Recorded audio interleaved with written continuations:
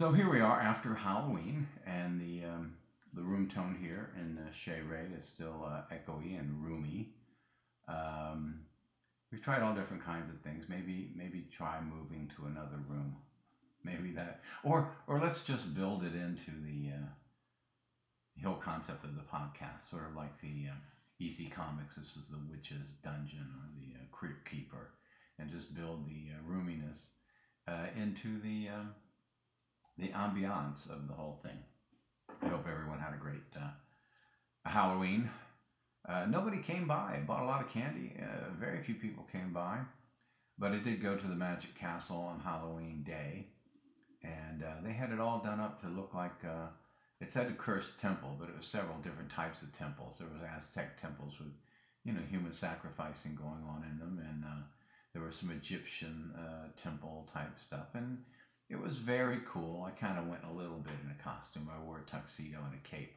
I was going to wear Robert Quarry's cape from Count Yorga, which he gave to me as a birthday gift many years ago. But, I thought, this is probably a fairly valuable item. I don't need somebody spilling a drink on me by accident. So, anyway, I was trying to figure out what I wanted to talk about today, and I was watching this movie the other night. It was called Viva Knievel. It was so bad, it was great. I mean, it was just tremendous, and it had an incredible cast, and it was just so cliched, over the top soap opera, just full of, it was just terrible to the point of being fantastic. And Cameron Mitchell was in it as one of the bad guys. And I was telling somebody about Cameron Mitchell, so I said, let's talk about Cameron Mitchell a little bit today, and Gillian Kestner, who the two of them knew each other, but it's not really about the two of them together. It's just two different things. Cameron Mitchell was one of those guys who was a great actor, and he was in a million things. And I thought sooner or later, in the early part of my career, that we should think about getting him, because we were making a movie that was non-Screen Actors Guild. It was not a guild movie, couldn't afford it. So we were looking around for this movie, the movie called The Tomb, and we had originally set up Aldo Ray and Mamie Van Doren. And Aldo kind of vanished. He had a tendency to do that. He had some problems, obviously. And Mamie Van Doren, we kind of passed over her because there were some issues there as well, and we replaced her with Kit Natividad, which was a completely different type of cameo, if you know what I mean. But I thought that worked out pretty well. But I wanted to get Cameron Mitchell, and to secure the deal, I had to go visit him, and he lived in Palm Desert, which is right outside of Palm Springs. He's lived on a golf course, and I went up there and we saw him, and he was a nice guy, and we made the deal, and it all seemed to be great. And he had this lady friend named Hope Holiday, who kind of managed him, and he was going to do the show, and it was a couple days. He was on for a few days, and he wasn't supposed to show up till noon or something, or 11 a.m., 10 a.m., whatever, but Hope showed up ahead of time. And she said, when Cameron gets here, she goes, he's going to ask for his money. She said, don't give it to him. She said, you give the money to me, and then I'll make sure he gets it when I get there, she said. And I said, well, why is that? And she said, well, he has a gambling thing where he likes to bet on the horses, and if you give him the money, he'll get on the telephone and he'll bet it all the way on a horse, before the day is over. I said, does he ever win? She said, never. So sure enough, he comes in. First thing he says is, do you have my money? And I said, yes, but I'm not supposed to give it to you. I'm supposed to hold it till... And this is embarrassing. I mean, it's for me because it's Cameron Mitchell and it's his money. So I'm in a kind of a spot. So Hope shows up, and I gave Hope the money, and he descended right on her. Give me 50, Hope. Give me $100. Give me $200, whatever it is. And she had the envelope. She was kind of giving him, a couple $100 bills here and there, and that's kind of how that went down. Now, he was an interesting guy. He didn't ad lib a lot, but he did do a lot of things. He was kind of like Ross Hagen in that way, that he would do a lot of things you weren't expecting, and sometimes he would do them while you were filming, which I always didn't like because they're trying to take away your ability to undo it. Because they knew if they did it in a rehearsal, you might tell them not to do it. But if you did it during a take and you were shooting on short ends and you had limited time and budget, you probably will take that take and use it. And he was kind of like that. And you can see movies like Nightmare on Wax where he's mumbling around all the time. That stuff's not scripted. That's him. That's the way he was. That's kind of the thing that he would bring to it. But he was always very professional looking. And at the end of the movie, Michelle Bauer like kills him and turns him into an old guy. Originally, I think in the tomb he was supposed to be an immortal. He was an immortal as well as Michelle, and that they were. It was almost kind of like Dr. Fives Rises again between Beiderbecke and Fives, and Michelle turns him into like a really old guy, which would maybe be his real age or whatever if that storyline had been expanded upon. And he came up to me and he goes, Freddie, he goes, I know how you're going to make $1 million. You're going to make $1 million if you just do what I said. And I said, well, what is it? What is it? He said, at the end of the movie, you cut to me and I'm the devil and I have horns on my head and I'm laughing and I'm cackling, ha ha ha ha. And I thought, oh dear God, no, I don't want to do that. So it came time to make him up as the old age makeup. I told the makeup guys, I said, I want you to put this on as thick and heavy as you possibly can. They said, why? I said, because when you're done putting the makeup on him, I want the idea that he's going to go through another makeup job to go right out of his head. I said, when you're done with him, I want him to not even dream about coming to me later and asking me to put him in this devil makeup. And they kind of did, and it worked. He didn't come back. He was finished with that. He smoked so much. I mean, he asked if he could smoke as part of his character. And in the movie, The Tomb, you can see he's lighting one cigarette off of another. He's chain smoking as part of his character. And he was also a big believer in psychic surgery. I mean, he really believed that a guy in the Philippines had just stuck his bare hand into his stomach and operated on him while he was under a trance or something. You know, I don't challenge people about stuff like that. I just listen. And he had all these kind of crazy stories about what he'd been operated on by somebody's hands. Now, a few years later, we decided we wanted to do an anthology movie because there were some friends of ours here and there who had short films that were pretty good and they didn't know what to do with them. And I said, listen, why don't we get Cameron Mitchell to come in and we'll do this sort of wraparound, sort of hosting wraparound sort of thing. And so we said, okay, yeah, great. And so we hired Cameron, and Cameron came over to the house, and Michael, Sonny, and there were these scenes and stuff, and we shot till almost 3 o'clock in the afternoon. And Bob Tennell, who was helping me with this, his girlfriend at the time was a camera assistant who wanted to DP or something. So we said, yeah, okay, all right, it's pretty simple. He's just sitting at a desk, etc. They came in about 3 o'clock, and they said, Fred, can we see in the back room? And I went back there, and then they told me that she'd been loading the film backwards all day. All day she'd been putting the base toward the lens instead of the emulsion side of the film. So there wasn't anything on it. There might have been an image of some sort, you know, but it wasn't anything that you could use. And we were out of film now. And in the bottom of my refrigerator, down in the vegetable crisper, was one 400-foot roll of a film stock called VNF, Video News Film. And this was a film that usually had a magnetic stripe on the side that you could record an interview. Like if you didn't have a mobile video camera, which, you know, back in the day, they didn't have field cameras like they have them now. They had these movie cameras, 16mm cameras that would record the sound track right onto the stripe, onto the film, and you could just do a quick edit and put it on the film chain in the TV station and play it. And it had a fairly high ASA, maybe 125, but it was a reversal stock. It was not a negative stock.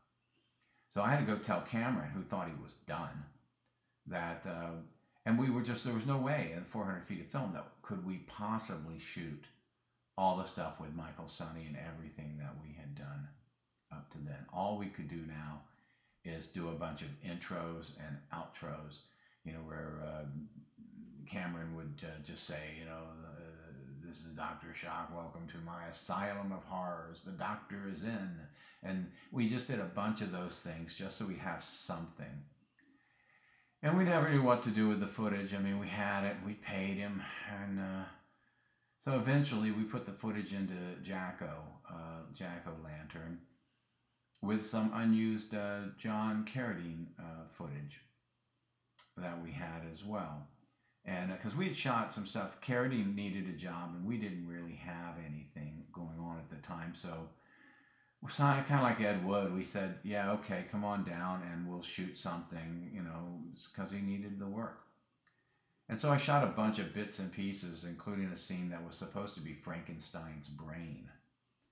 And we shot a scene where Carradine, as Dr. Frankenstein, slumps over. He's talking to Dawn Wildsmith, and he slumps over dead. And then he recorded the voiceover for the brain, because I'd seen this in like a Wonder Woman, where Carradine's brain was alive and trying to get Wonder Woman. And so Dr. Frankenstein's brain would be kept alive in an aquarium, and it would talk through the speaker. And so Carradine did all the voiceovers, and he did that.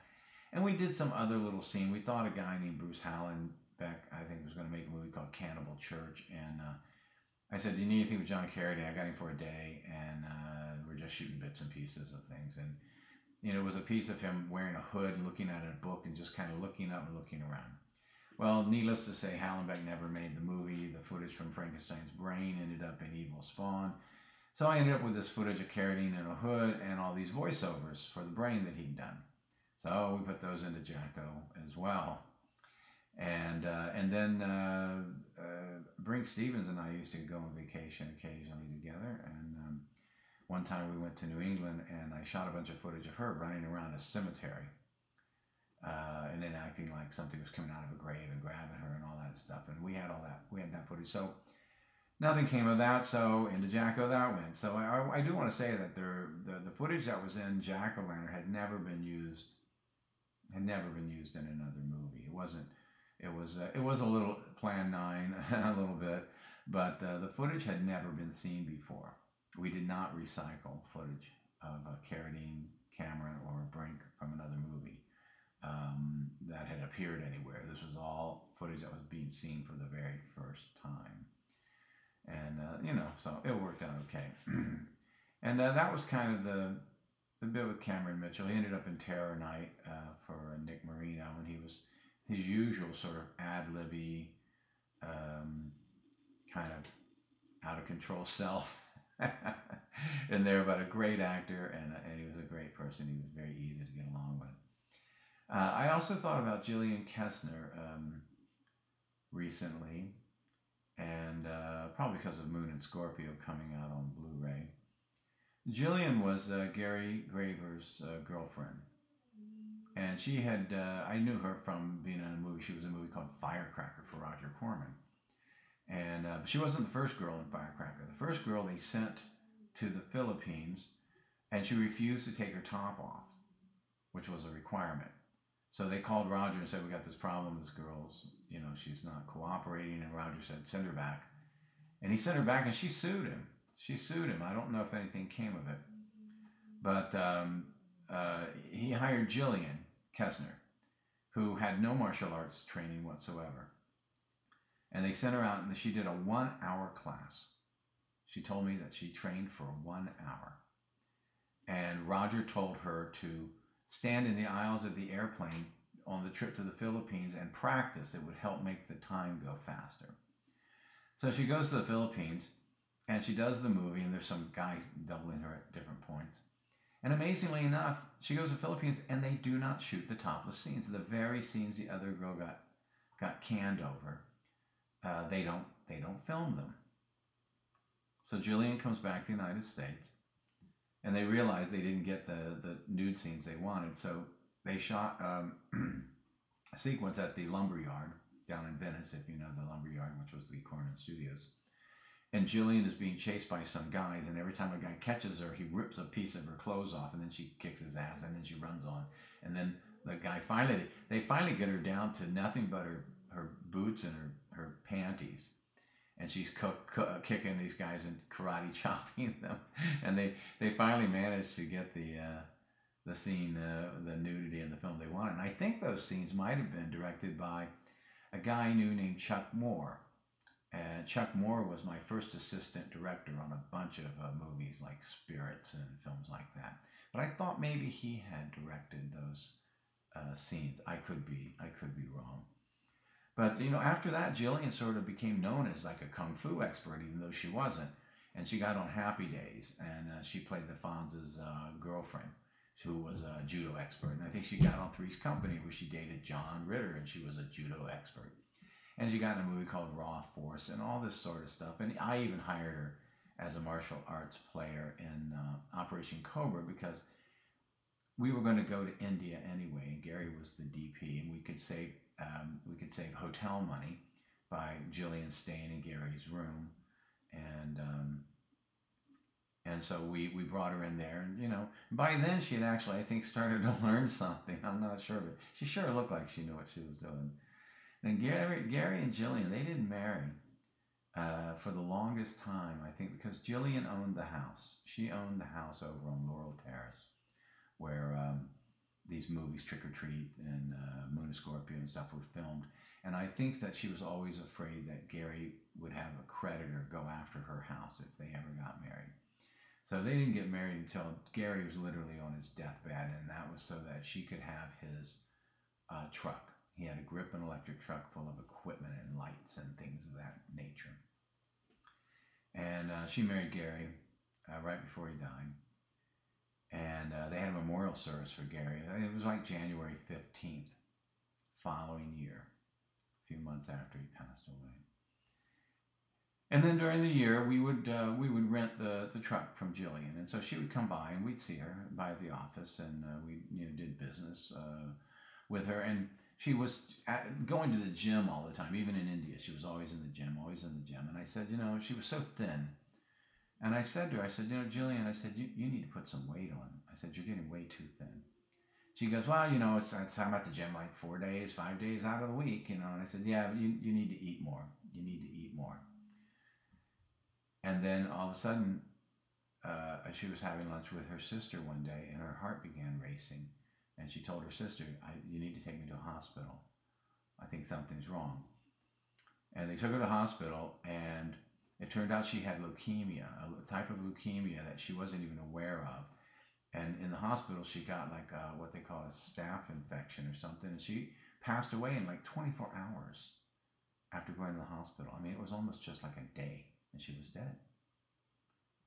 And she was much younger than Gary as well. And ironically, her memorial service was also at the Egyptian Theater. It was also on January 15th, exactly 1 year after Gary's memorial service had been there.